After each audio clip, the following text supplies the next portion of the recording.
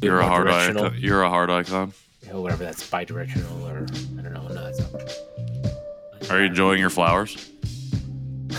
Yeah, as you saw, I put I them. know. I put them Fit next right to the in. real flowers. Couldn't or the even real tell plants. which one were the Lego ones. I know. My mom couldn't even tell when she saw them at first. She saw them and I showed them. I was like, "Look, these are flowers that Patrick and his mom got me." She's like, "What?" Happy Mother's Day. She's like, You're listening to The John Chi Show, hosted by 3 Korean-American adoptees diving headfirst into what it means to be adopted, Korean, American, and more. And now, here's your hosts, Nathan, Patrick, and KJ.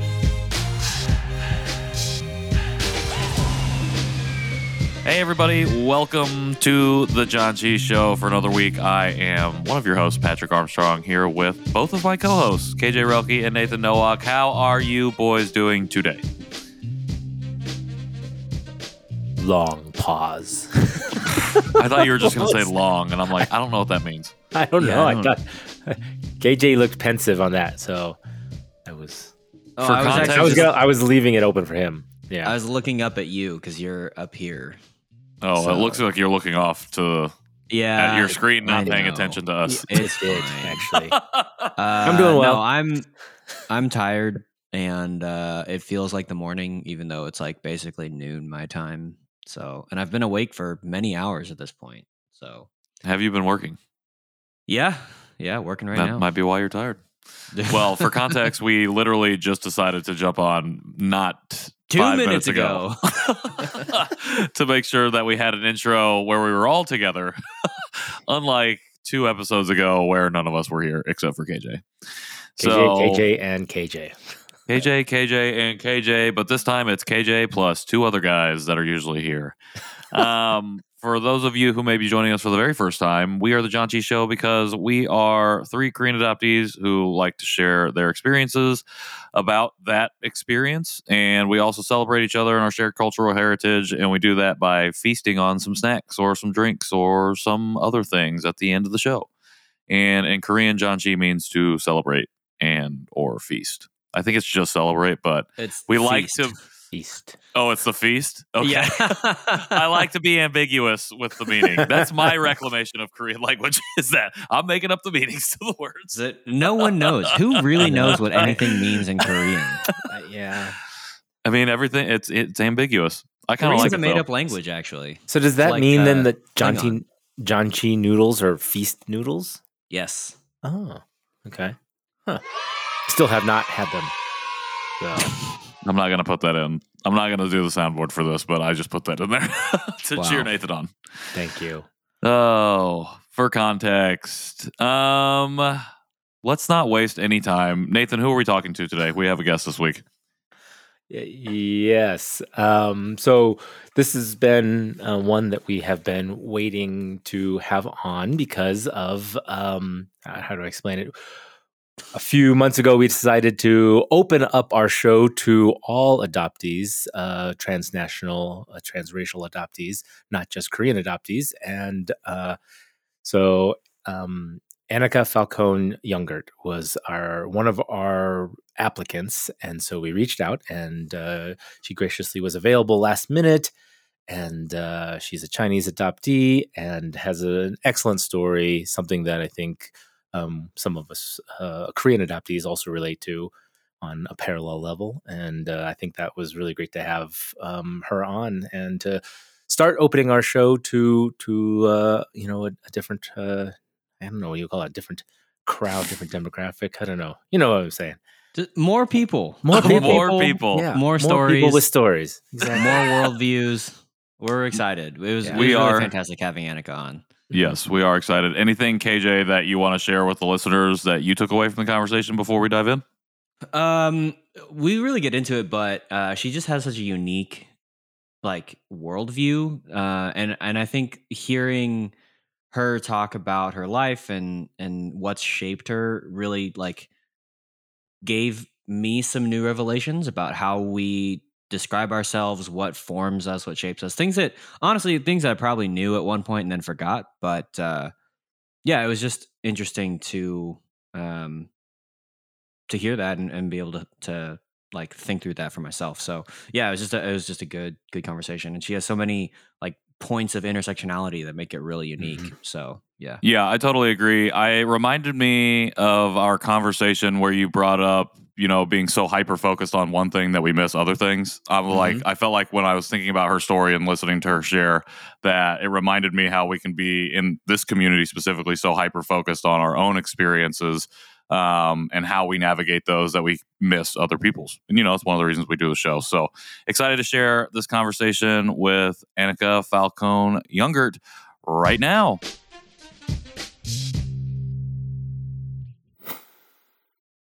Welcome back to the John Chi Show. We are here for our interview, and a very special interview this time because, all the times we've had special interviews. So let me just start over with that part. But we are very honored to have you here, Anica. This is, I guess, we've opened our doors to all adoptees. Would you say we've opened our borders? Doors. I said doors. Oh, there we go. Wow. Very timely. Yeah. And actually, Anica, we met at Con last year. Mm-hmm. So and you applied to be on the show, but then we just at the time we were only accepting Korean adoptees. So now here you are, and we are very proud and happy to have you here. So with every show, I haven't done an intro in a while. Every show we usually start with your adoption story. So I'm excited to hear your adoption story. So if you'd like, you can tell us as little or as much as you'd like to.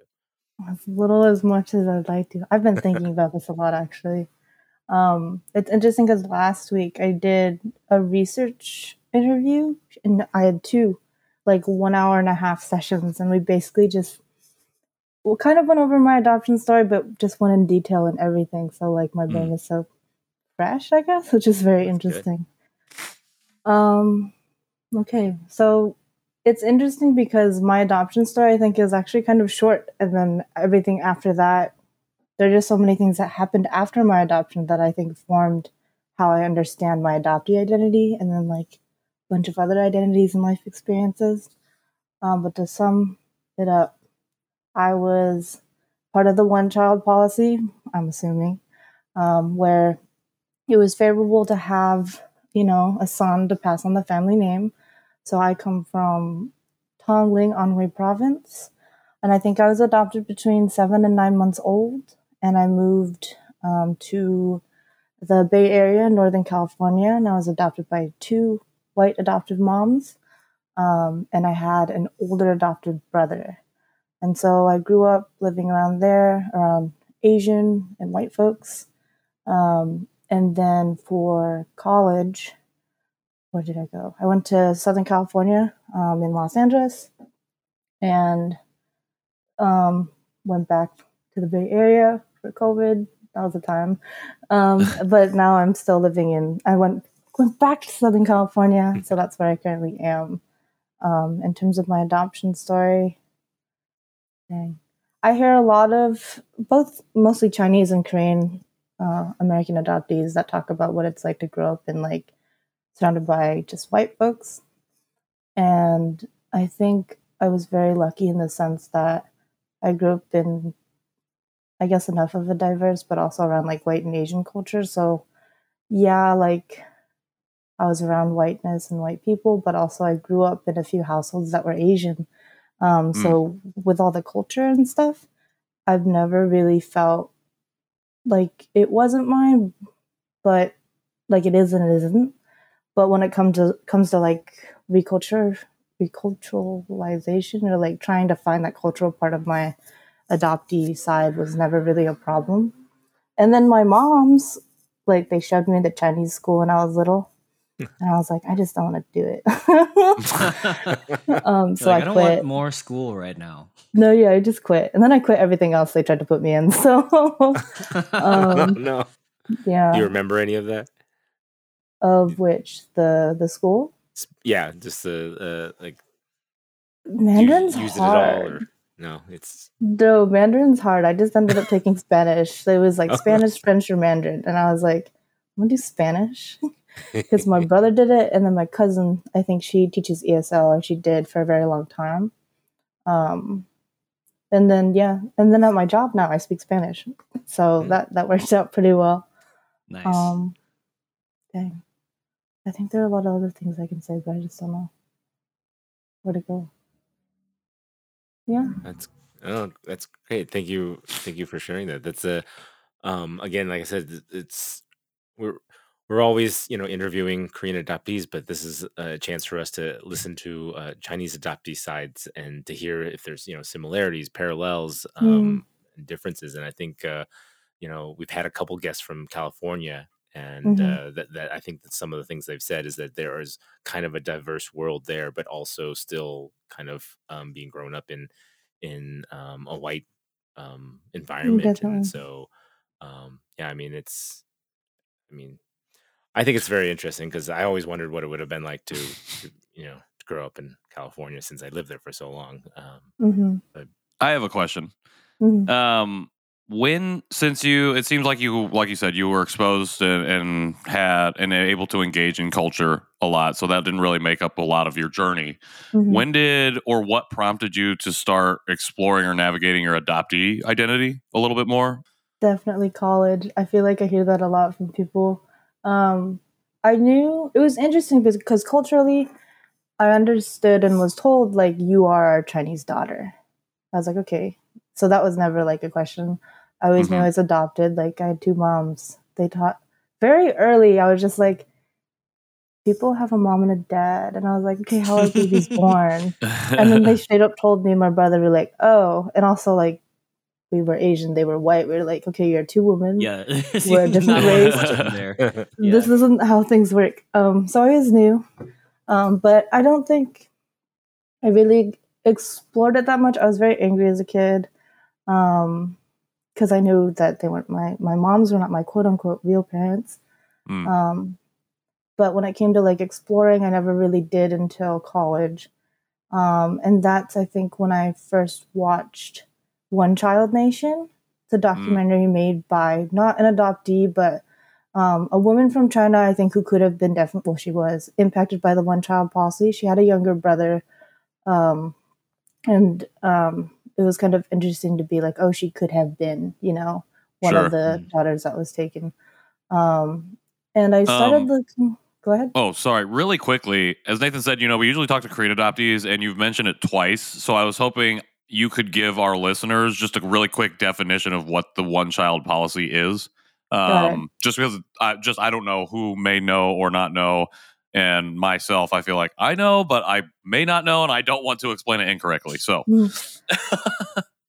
honestly, the most I know from it is from the documentary One Child Nation, where there was a policy, I think in the 70s or 80s, that was enacted, where there was so much overpopulation in China that the government had to enforce like only having one child. So to pass on the family name, right, it was given to the son. So it was more favorable to get rid of all the girls. So when it comes to like seeing Chinese adoptees, you see most of them, I feel like the oldest I've seen are like maybe their 30s. And they're all like, there are a lot of girls out there because we weren't the ones who were going to pass on the name. So I think if that explains the policy, that's what I know. Awesome. Is it still around? So I think in 2015 there was the 2-child policy because they realized, oh snap, maybe we should stop shipping girls out. Yeah, that too. But I think they saw a trend also in the population, but I'm not sure. I don't know if it's still going. It was so interesting to see the propaganda. It was so scary. Like, it's so just having one child. The One Child Nation shows like all of the propaganda so well. It's freaky deaky. And then they, at the very end, it's very interesting because it says, oh, now you can have 2. Like, 2 is the desirable amount. And it's just so crazy because you see, like, I think the producer's grandfather, like, because he had to like live and see like the overpopulation, and then he saw the propaganda with the one child policy, then all of a sudden it's 2 at the very end of the thing, and you're like, A whole new set of things. Well, I appreciate you defining that for our audience, and I apologize for interrupting. I just wanted to pop in with that really quickly. And now I don't remember where I interrupted you at. In college, after having watched One Child Nation. Yes, that's what it was. It was really interesting because I was like, okay, there's a whole, like, yes, I am one person and this is my unique story with the one child policy, but if you take multiple, you start seeing patterns. And I was taking sociology at the time and my mind was expanding, like, I don't know, like it was a sponge soaking in everything. And so it's really interesting for me, and still now, to view like the individual or the concept of what it means to be an individual person. Because if you look at, one story, nothing is like that story. But if you piece together a bunch, you start seeing patterns. So then I found someone who was also, I don't know if she was internationally adopted, but she was a transracial adoptee, and she was doing her senior project on her adoption, but also like adoption in general. And I was like, you could research yourself, or like you could do that. Like, that's cool. I'm just finding about this now. Yeah. And then, so I got a fellowship, and I never finished because I left school during COVID. And I still don't have my bachelor's degree, which I think is it's a very interesting place to be in right now. What is it? So I made my research project at the time. My question was, how do transracial adoptees show their identity on social media? And that was during Black Lives Matter. And that was when everything was online. And that was when I was like, really, like, it was a very self-reflective time. And I was like, okay, there has to be some way to make my research like actionable, or like it has to connect to this because things are happening, the world is happening. Right. And it was really interesting because I had this whole identity thing, man. What was I doing? I think I first asked like one of my friends, like, why is it important for me to like identify as an adoptee? And then where do I fit as an adoptee also in relation to... That's a great question. Holy cow. This social movement. Like, okay, as an adoptee, that was the only thing I did, like as an adoptee. But I think at the same time, I was like, okay, how do I do it as an Asian American adoptee? Like that's specific. Like I have to, and I was like, it's like Shrek and the onions and layers. Yep. I kept adding the layers. I was like, okay, wait. So there's Asian American, but in certain spaces, what does it mean for me to be like a transracial Asian American adoptee in relation to my project, in relation to this movement? And I was like, wait, okay, there's more. I was like, okay, what does it mean for me to be a queer transracial adoptee in relation to whatever? And I was like, damn. And I think it's interesting. Well, you mentioned Queer Eye, but I also watched a documentary, Disclosure, which talks about the history of transgender folks in media. And after I watched it, I cried. There was just so much. There's so much in that. I just don't know how to say it. But when I watched it, I looked over at my friend and I was like, am I the gay friend? Am I the queer friend? She's like, no, you're just a friend. And I was like, oh, I got a lot of work to do. So where I'm at, like when talking about trying to circle back, finding out like, why is my adoptee identity important? I was like, okay, it's not just this. It's like this in combination with the intersectional identities that you can't see. So it depends on the space. Sometimes I do say I'm international. Sometimes I do say I'm Chinese. But most of the time I identify as a queer transracial adoptee because it's broad enough to encompass the queerness. There are specific identities that identify with the queer community, which is pansexual and demisexual. They usually say queer. And then transracial adoptee because I think the experience of a transracial adoptee is having white adoptive parents. And I feel like that's just there's so much there. And I think it encompasses a lot. And that's what I want to do in terms of like advocating for those identities and myself, I guess, in my story. Yeah. I love it. Thank you so much for sharing that. We just talked about the power in being able to name what you are about and who you represent. And I love the idea of claiming it as particularly as transracial adoptees, because like it is more broadly associative than just being a Korean adoptee or an Asian adoptee specifically. And at the end of the day, that's fine. If that's who you're advocating for and you're working within. Like this podcast has historically been a Korean adoptee one, and now we're broaching out into more broadly Asian American adoptees. And we can start to say that now as we have more of those voices on, and we do that work to bring that in. And I think there's also that power in being able to specifically name those broad intersections that you are wanting to work within. And so I like the way that you named that.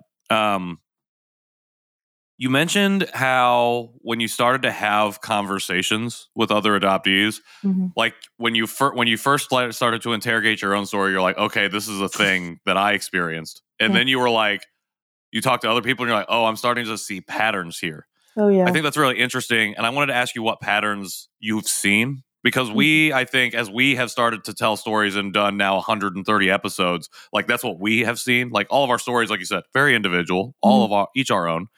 But there are themes and through lines that run through that connect us and make our experiences resonant. So I was wondering what patterns that you have seen. Generally, I've seen that a lot of people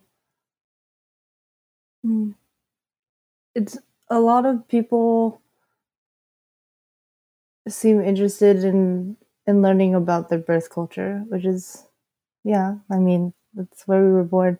But it's there's a lot of growing up around white standards or white people or both, and then figuring out, okay, this is what it means for me to be either like Chinese, Korean, whatever, and then I don't know.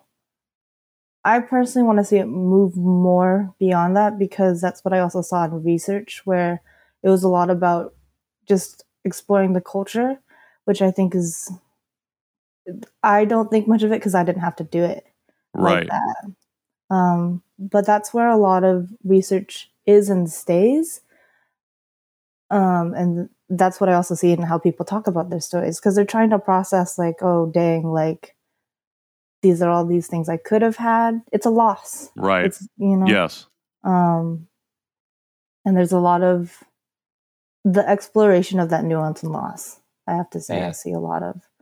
I think you view it through such an interesting lens of having already been culturalized and racialized, and not, or maybe not, but like having more of that experience than a lot of transracial adoptees do.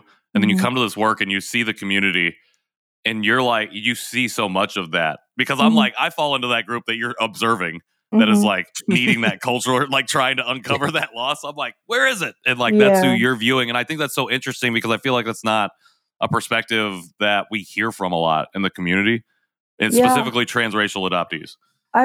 Following up on that. Go ahead. Well, I had a question, because you mentioned like growing up in Southern California, other SC, Southern California, and then the Bay Area, and then back to Southern California, and being like racialized in like pretty diverse white or Asian spaces.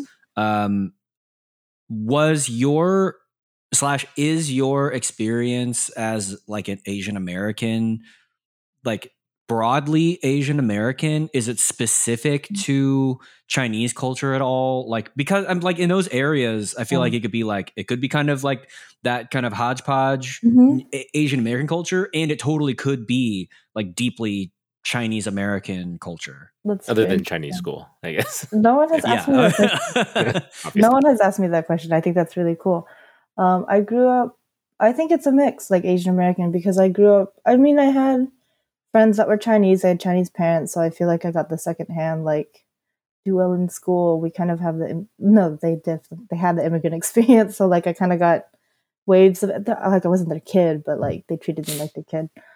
So definitely the Chinese American one. I had sort of a Filipino one, and then a Laos like influence. But then I also grew up with this random, like a friend who spoke French at home with her mom. Like they were white and French, and so I just grew up around that. I think it's mainly yeah, like Chinese.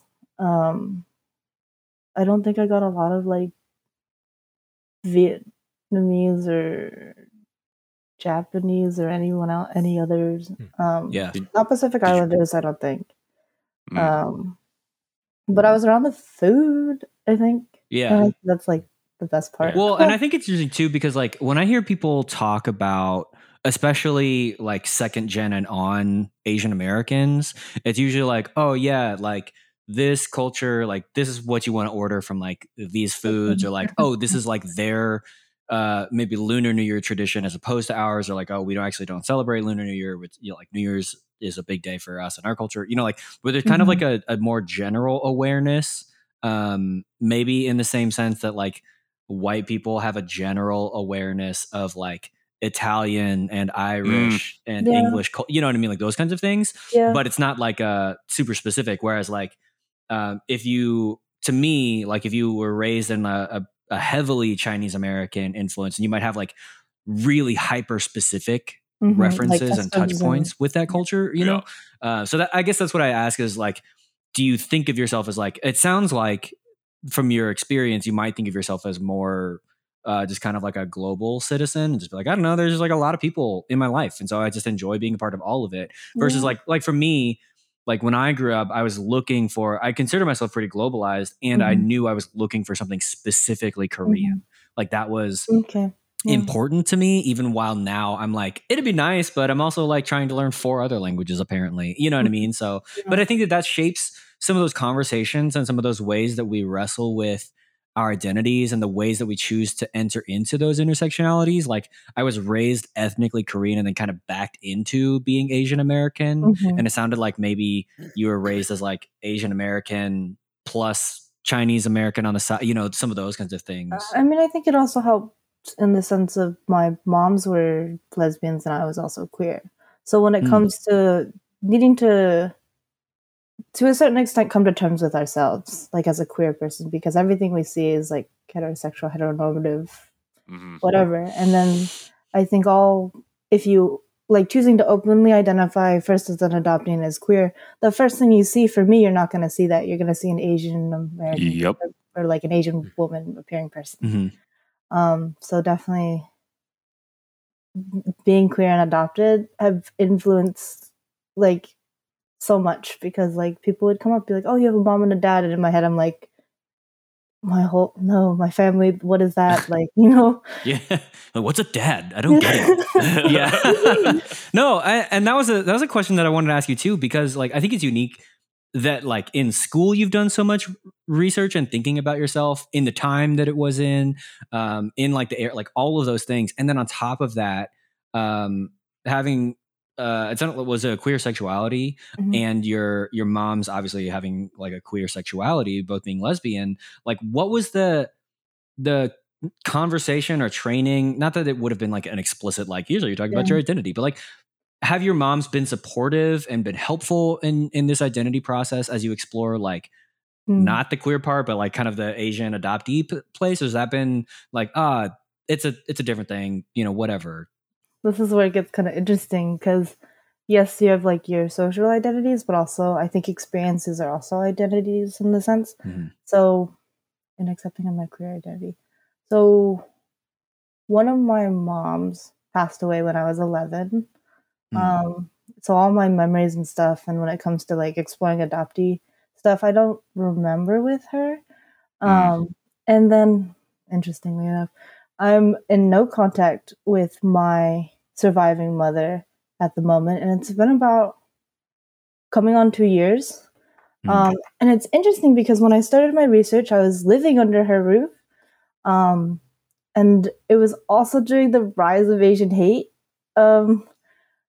That caused a lot of tension, because So I didn't get a chance to talk to her about how I felt about exploring my adoptee identity. I think after my brain kind of started transforming, I'll say. I was going to say something else and I cut myself off. But, oh yeah, okay. So during Black Lives Matter, we sent each other articles. It was not our experience. And so we were like trying to understand an experience that wasn't ours. Great. Rise of Asian hate.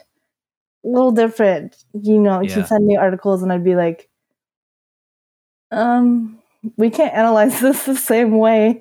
Because I saw posts that were like, our adoptive parents are the perpetrators, or they look like the perpetrators, and we're the ones who are being attacked. And I felt relatively safe where I was at. But when I talked to my Asian friends, they're like, I'm scared for my family. And I was like, oh shit. I was like, you're like, should I be scared for myself? Scared for myself, but I was like, but I'm not worried about my mom. Right. Yeah. Right.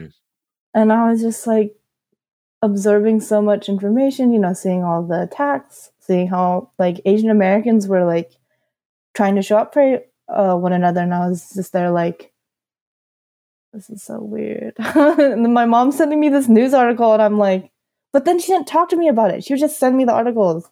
And I'd be like, this feels a little weird.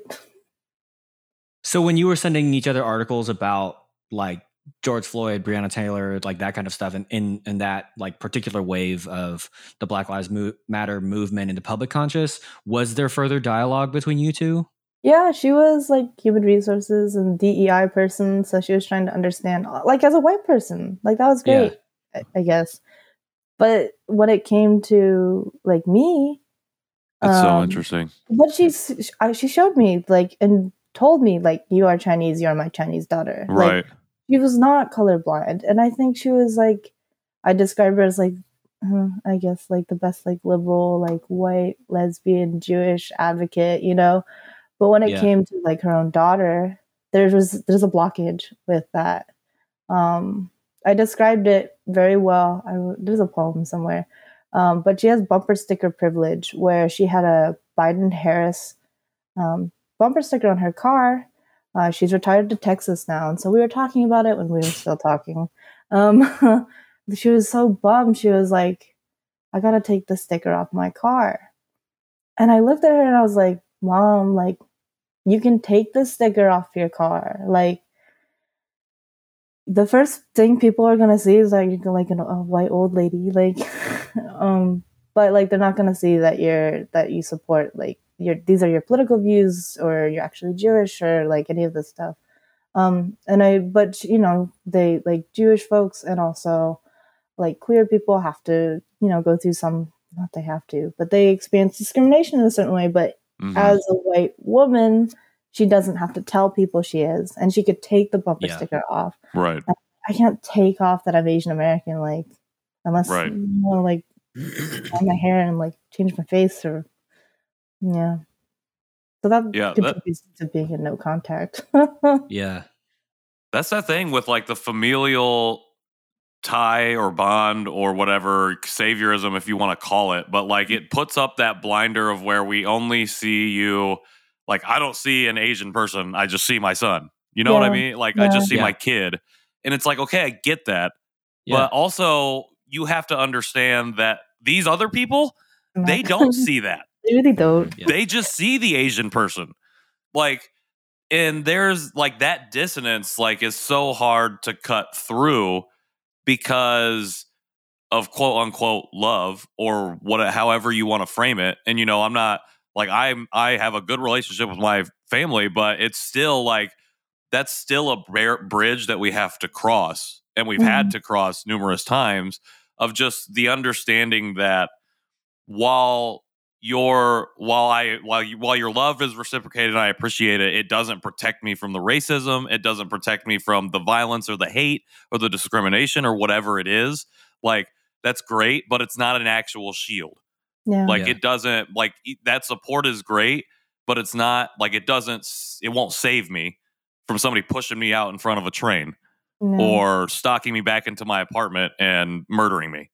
You know what I mean? Like it goes beyond that. And if we can't see beyond that, then there's a part of our humanity that's getting lost in this attempt of translation of this experience.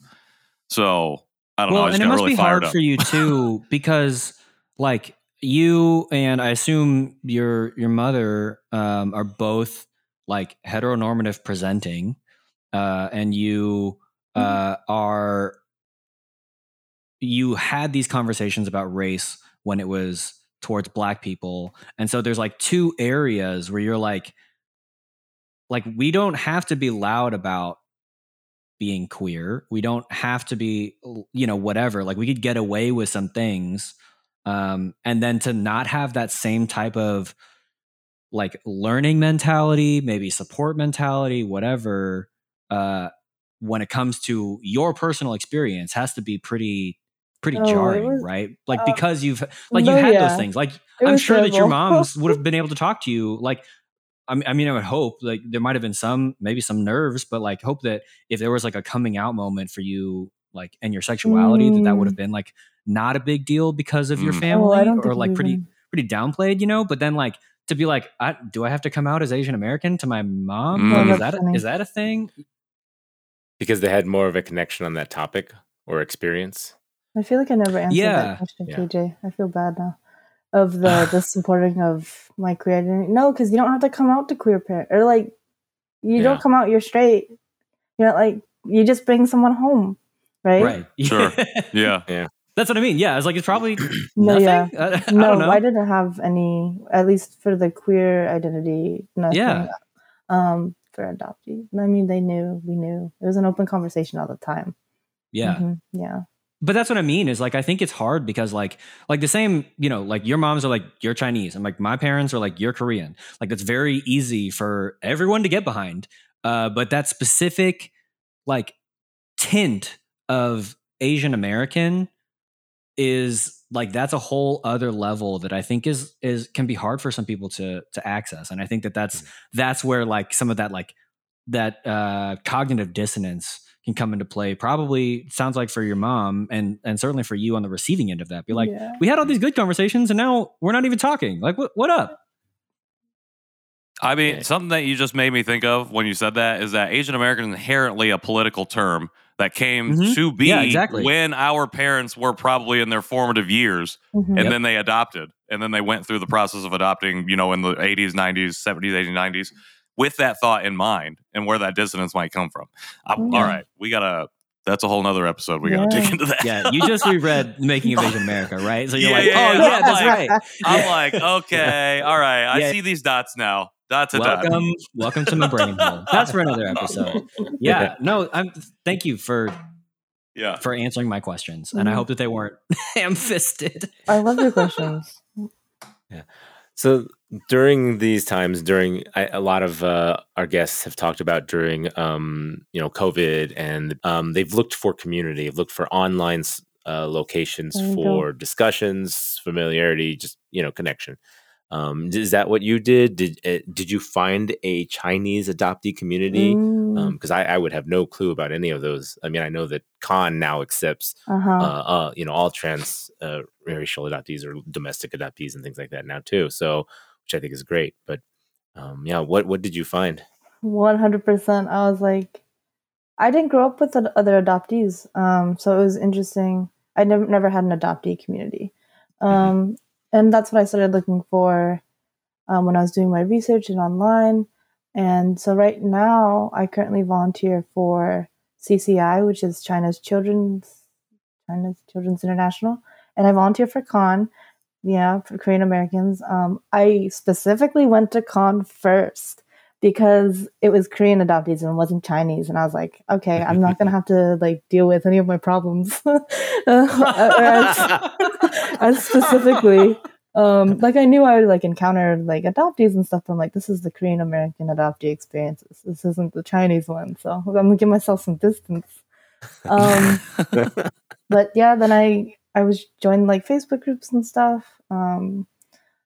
And eventually got to be a volunteer for China's Children's International. And I still didn't feel really connected, which was really interesting because it was I feel like single faceted, because it was about being an adoptee. And I was first, when I was doing research, I looked into adoptee activists, and I thought that was really cool.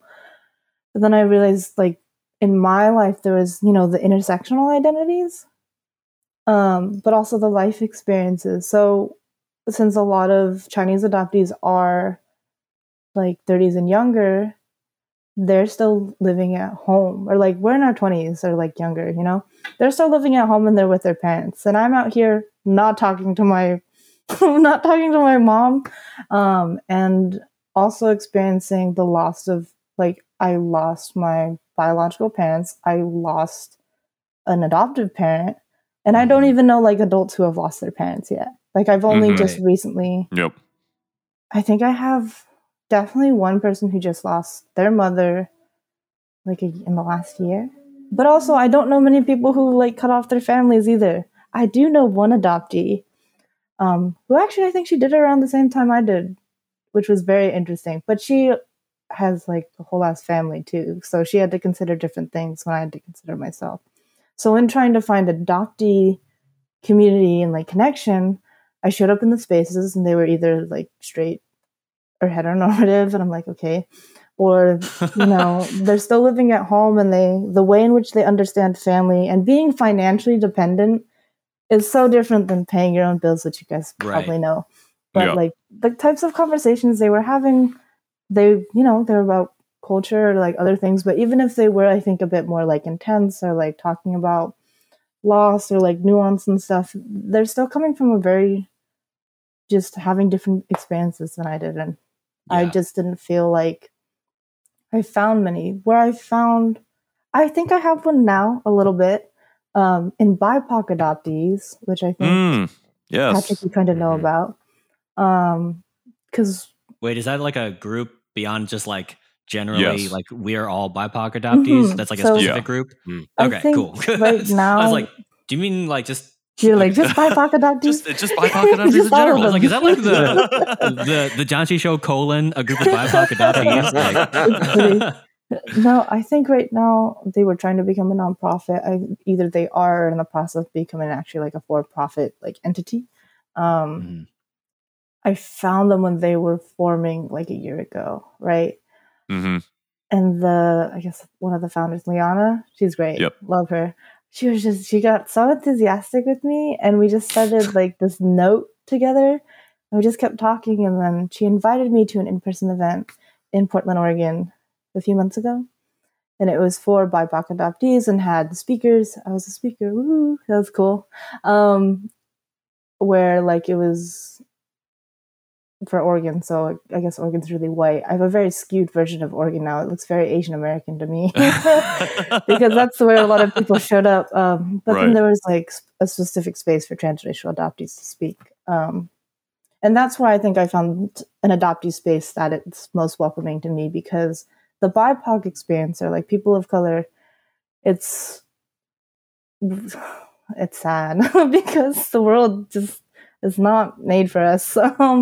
But like, and they were older too. So I'm like talking to adults. I've always gravitated towards talking to people who are older than me. And I think that's because I just experienced so much shit. A lot of life. Sure.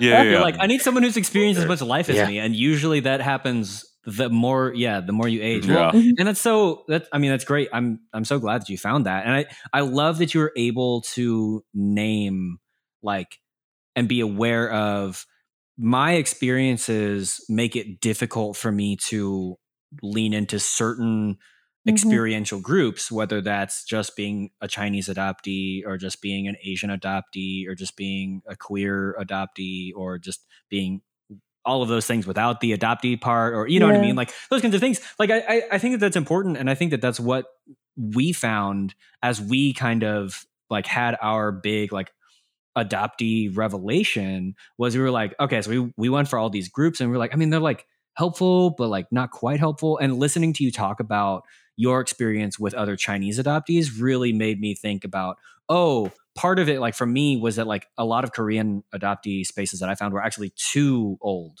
Like there was like too much history and like it just like wasn't quite. And so that like lining up of experiences, not just of identities, but of experiences is really helpful for me to be like, Oh yeah, I think that's why, like we always need to be talking about it and always need to be having those conversations. And I think it's great that you were able to find some community that was like, this matches enough of my intersectional identities and my life experience that it can begin to hopefully be a safe space for me.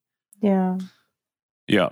We don't name the experience part enough in that conversation of being like, that's something that also affects the way I navigate my identities and the way I navigate the world. So I do appreciate you naming that, because it's so easy for us to just fall into this post-apocalypse like mindset of like, oh, I'm changed now, thinking about my identity differently, so like I can just be friends or be in community with everyone. Yeah. And when really it's like, not that we're splitting ourselves into different groups intentionally or like because we want to. It's literally because I've experienced these things differently than you have. Or especially if you inhabit multiple intersectional identities, like we can't start, if I don't inhabit those, I can't sit here and be like, oh, I understand that and I get it. I'm like, totally. Yeah, I totally resonate with that. I can completely agree with what you're saying or whatever it is, like that's just not the case, because I don't know what that is. Like I don't know what it's like, and I can't define that way. So we have to be able to take those things into account just as much as our identities and just as much as anything else. So yeah, I do appreciate you naming that.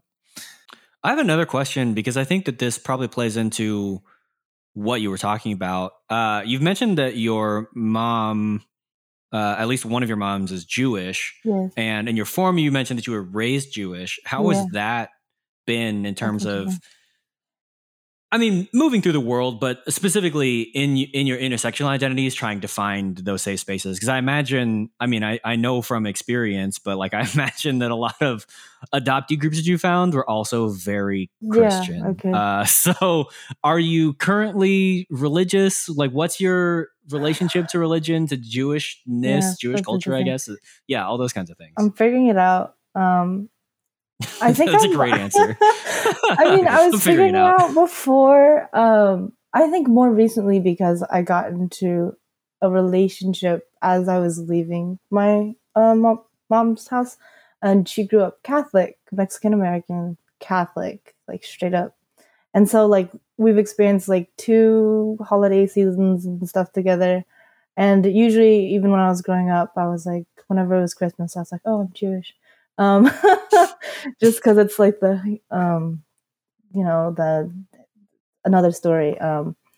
I think like I didn't have a bat mitzvah. I didn't get super into it, but like I'd go to Saturday school for Jewish people. I don't know. So I grew up around Hebrew. I grew up around like celebrating, oh God, the things. And now the holidays. I forget which. I know the names and I don't want to butcher them. But now, like, moving out and trying to understand, like, I did things and went to things because, like, my mom made me, right? But I think even when I went to those things, like, we went together, but then we were separated. She went to her, like, adult thing. I went to the kid thing. And I never really, I think, felt tethered to the religion and faith practice. Yeah. But it, like, informs how I show up, because it's what I'm used to. I like when I see anti-Semitic things, and like when I know like Jewish things, like it's on my radar, and then like I sometimes bring stuff up to people because they just don't know if people are Jewish or not, or like what's going on. Yeah. But in terms of like, I think practicing now, I've had a few like courses on Buddhism, and I think that's been the most faith spiritual based thing that I've gravitated towards the most. I know people have taken like religious studies courses and been like, oh, they're all the same, which I kind of want to do because I want to understand as much as possible. But I think Buddhism has been most interesting to me. I don't know much about it. I feel like I've done, I guess, I feel like I've experienced quote unquote like successful meditation when it's been led by someone else. I don't think I've ever really done it by myself. But I think I really know my body and mind pretty well is from my like 10 years of experience of martial arts, because of our we have for our black belt test, it's supposed to be like 3 hours of like nonstop movement. And for the first like 5 years, I was like a preteen teenager, like, doing a sport. But definitely for the black belt test, like the test itself is the formatting, the 8 pages of like each page has like 10, 20 techniques, and then however many kata. You have to physically, be in your best shape, but also in your mind. So I think that has a really big impact also on like mind, body, spiritual. Yeah. Whoosh. Yeah. No, I That's not like Jewish. Buddhism as well. My wedding was actually half Buddhist. Oh, It that's was a half sweet. Buddhist, half Christian wedding. Yeah. And I would love to learn more about it as well. That's something that I'm probably gonna keep exploring as holidays keep coming around, and also trying to define like what does it mean for me to celebrate these things around these times with my partner, with what I've grown up with, what she's grown up with, and then what my friends do. We're all, because we all come from different backgrounds, and what's important to us, does it come from our parents? Does it come from us? Does it come from our cultures? Like, we don't know, and then we keep we're figuring it out.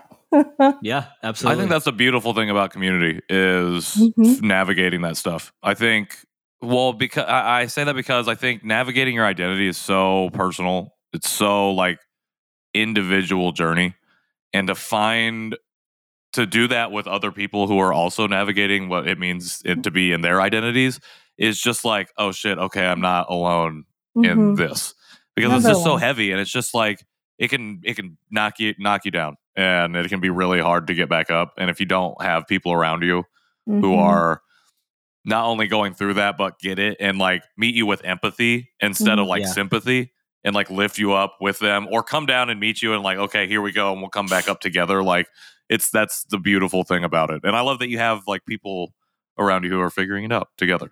It makes me smile. I think I'm just feeling super emotional from Queer Eye, but I'm just like, that made me super happy just to hear you say that. Yeah.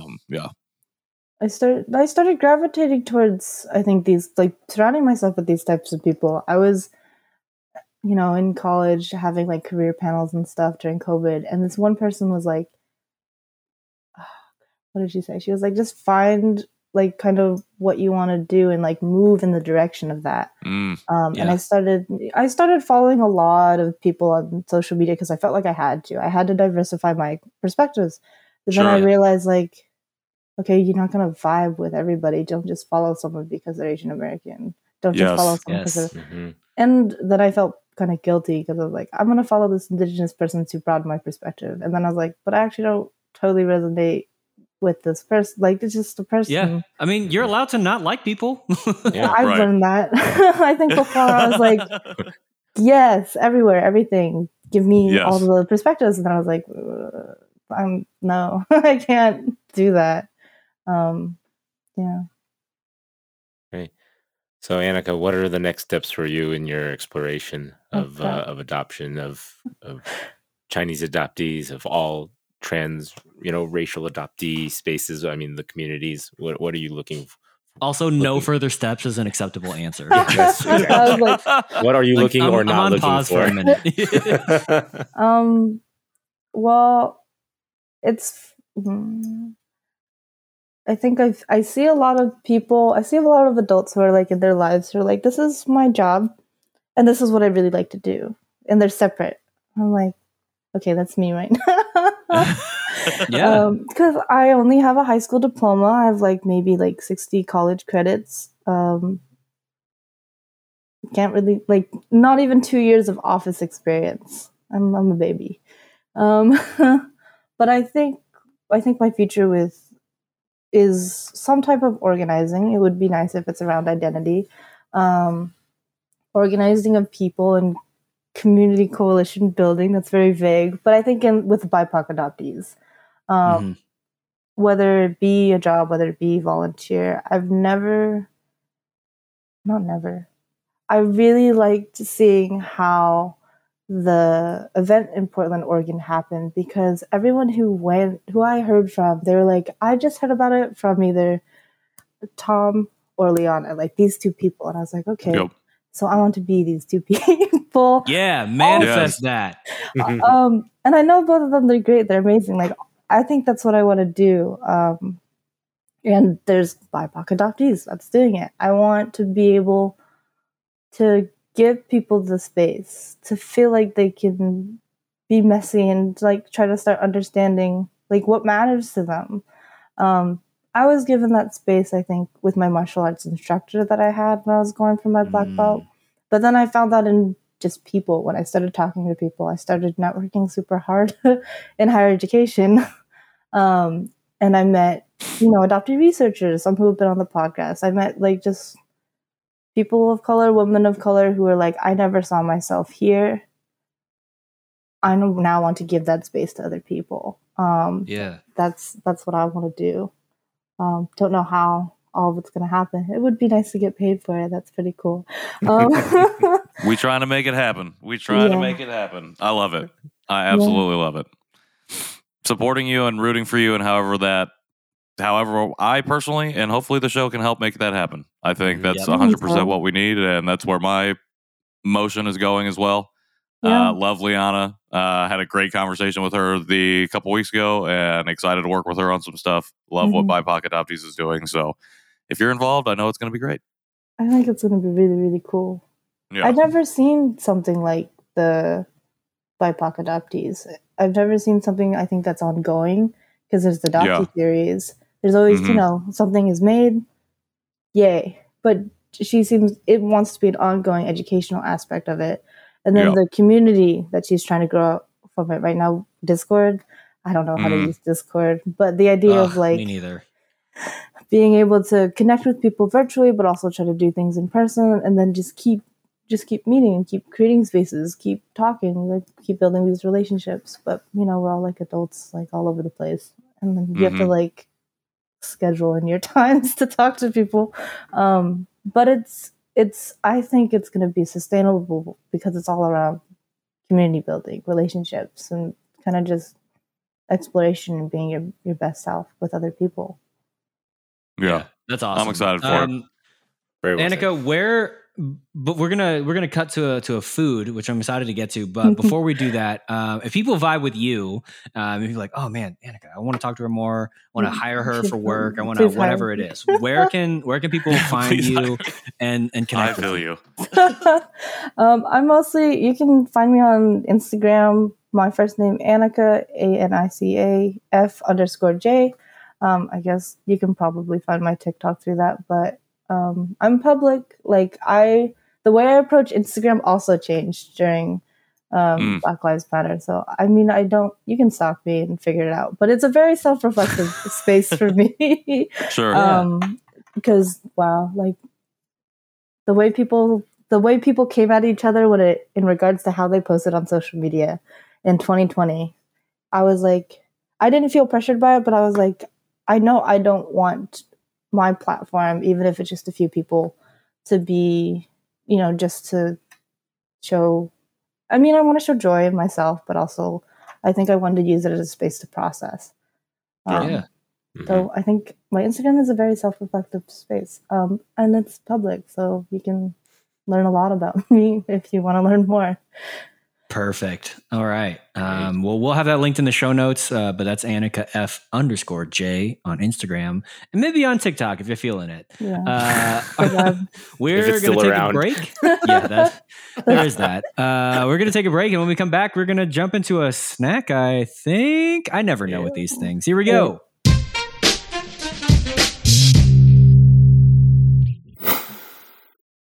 All right. We good. They're good. I have not actually translated any of this.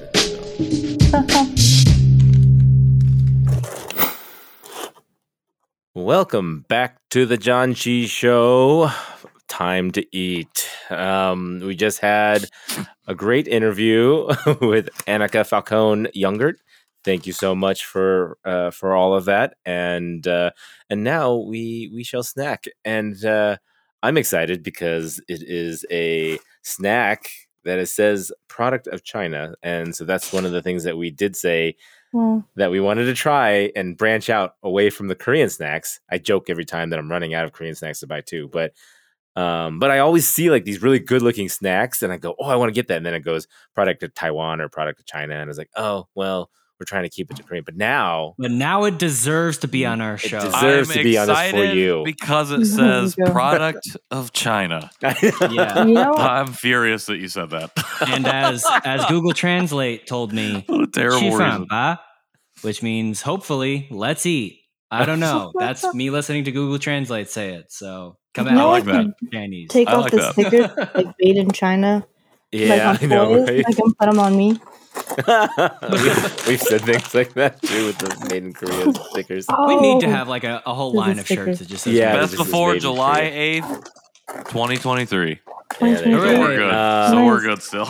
Of course, I can't read any Hangul, and I definitely can't read any Mandarin. So the English on the back of this Lay's potato chip says lemon, hot, and sour.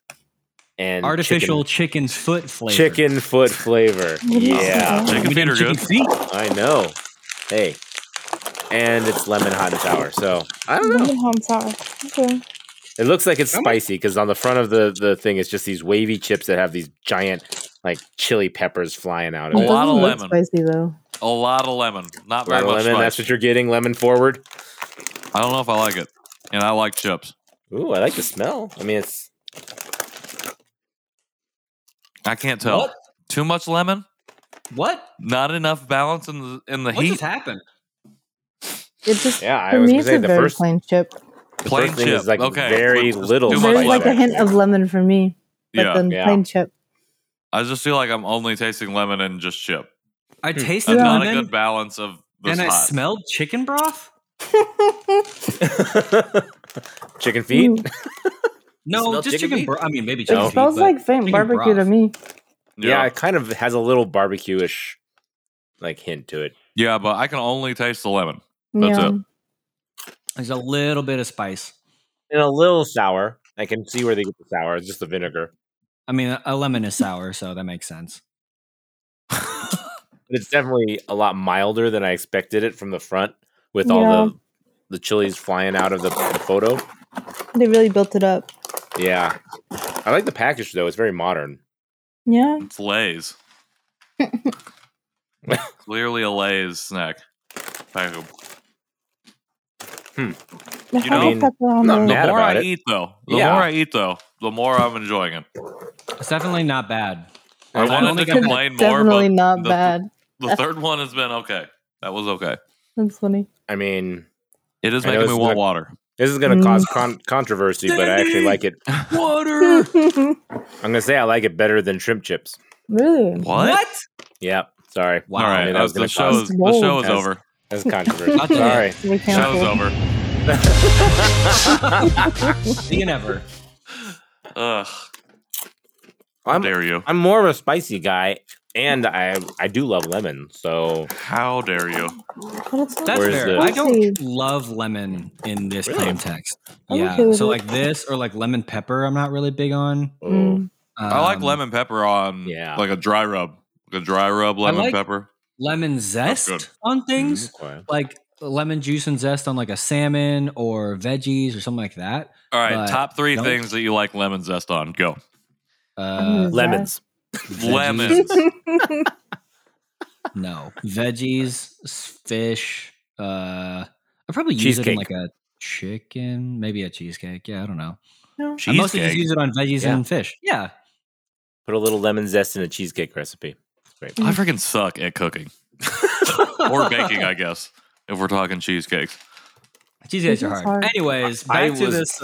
I was raised on lemon pepper. Let me just put it right there. So Is that really, my dad put it on everything. So lemon? Interesting. hamburgers, steaks, yeah. Really? So I love lemon, but All right, Nathan, what do you rate these chippies?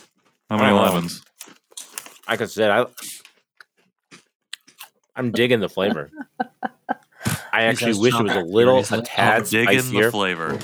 I wish it was spicier. I do wish it was a spicier tad as well. spicier, so I'm going to give it a 4 out of 5. Oh, Damn. wow, that's high. It's still Yeah. high.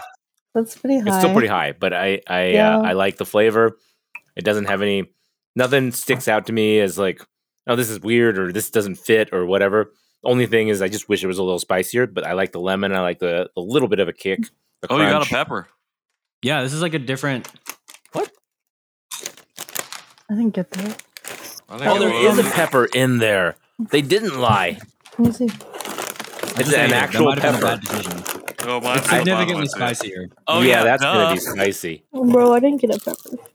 It's in there, I think. Oh, Just it eat the is? whole thing. At That the was very definitely bottom. a pepper skin. Yep. Did we? Wow. Okay. Undo the ratings. Redo the ratings. I want more of that. That was still for eating a pepper directly. That wasn't too spicy. It's got a kick. I want but more of that. I want more of that in the chip. I just If ate that it. makes And I sense. If they didn't can taste like anything. shred that Yeah, up yeah. a little more and then put it inside the chip. It's like they threw it in there, one in each bag. It's just like, all right, shake it up. It'll get a little bit of Exactly. pepper on there. It's like when you go to Olive Garden and they only That's give you not 3 how it olives. Come on, you're Olive Garden. Olive Garden, it's in your name. Don't give me just 3. That's funny. So Are you hot sticking take with on 4 out Olive of Garden. 5? yeah, I'm sticking with 4 out of 5. It's not gonna, All right. that little pepper in there was a nice little cherry on top, but it's not gonna change my rating. Not gonna change the rating, so it's a pretty crappy cherry if you ask Nathan. All right, Anica, how many chips do you give this out of 5? I'll give it a 2. I wanted to give it a 2.5 to be nicer because Nathan rated it so high. But then I tried Wow. the freaking. You don't have to Everyone's do that. different. It's okay. I tried the pepper thing and it didn't taste like anything. Yeah. So, All right. Strong palate. Yeah. no, I like yeah. it. Strong palate. Do you eat a lot of spicy food at home or? I started eating more spicy over the past few years. So I don't know. When someone says it's spicy, I'm like, I don't know what that means. Because everyone's levels are so different. They're like That's different. very true. Mhm. Very, very true. I know. Some people think pepper is spicy. Yeah. Yeah. 2 out of 5. Okay. Sorry, guys. Hey, I'm giving it There a it is. 2.5 out of 5. I feel like it's a very mid chip. I would like a little bit more spice. Yeah, maybe the spice. Too much lemon. I've been saying that a lot, but I'm going to keep saying it. Too much lemon. Too much lemon. Um, if life hands you lemons, overall, chip don't put it on like these chips. You Chip put it in the texture chips. and structure is good. Chip form, good chip form. But yeah. The quality Everything of else, the latest product. quality chip, yes. If somebody were to ask me what brand of chip do you think this is, I would say Lay's. So that's how I know brand consistency with the chip. There we go. But everything else mid. So 2.5. Yeah, I would agree. I think 2.5 is about where I'm at. I think it's a good chip. I don't love the lemon. It's not too much lemon, but I don't love it. It's an inconsistent bite, which I don't like. Sometimes I felt like I got more like barbecue-y flavor. Mostly it was lemon. There was just like the idea of chicken, I guess. Oh yeah, I forgot that was even supposed to be a part Yeah, of I it. know. Yeah, exactly. There wasn't It was much just like chicken feet in mine. It's Maybe a there's nice an actual idea. chicken foot in mine. The pepper, yeah, it was like, this is so processed. Why couldn't you just process it better? Like, so yeah, I think 2.5 is good. Like, it's not as bad as I thought it was originally. Like, I could eat the bag Agreed. and be like pretty happy with it. It definitely doesn't beat shrimp trips. I don't know where you get off, Nathan. That's Yeah. Sorry. Yeah, It's a Go back. I controversial don't know what take. I rated shrimp chips, but I bet it was about a 3. man, that You know what? You're about a 3.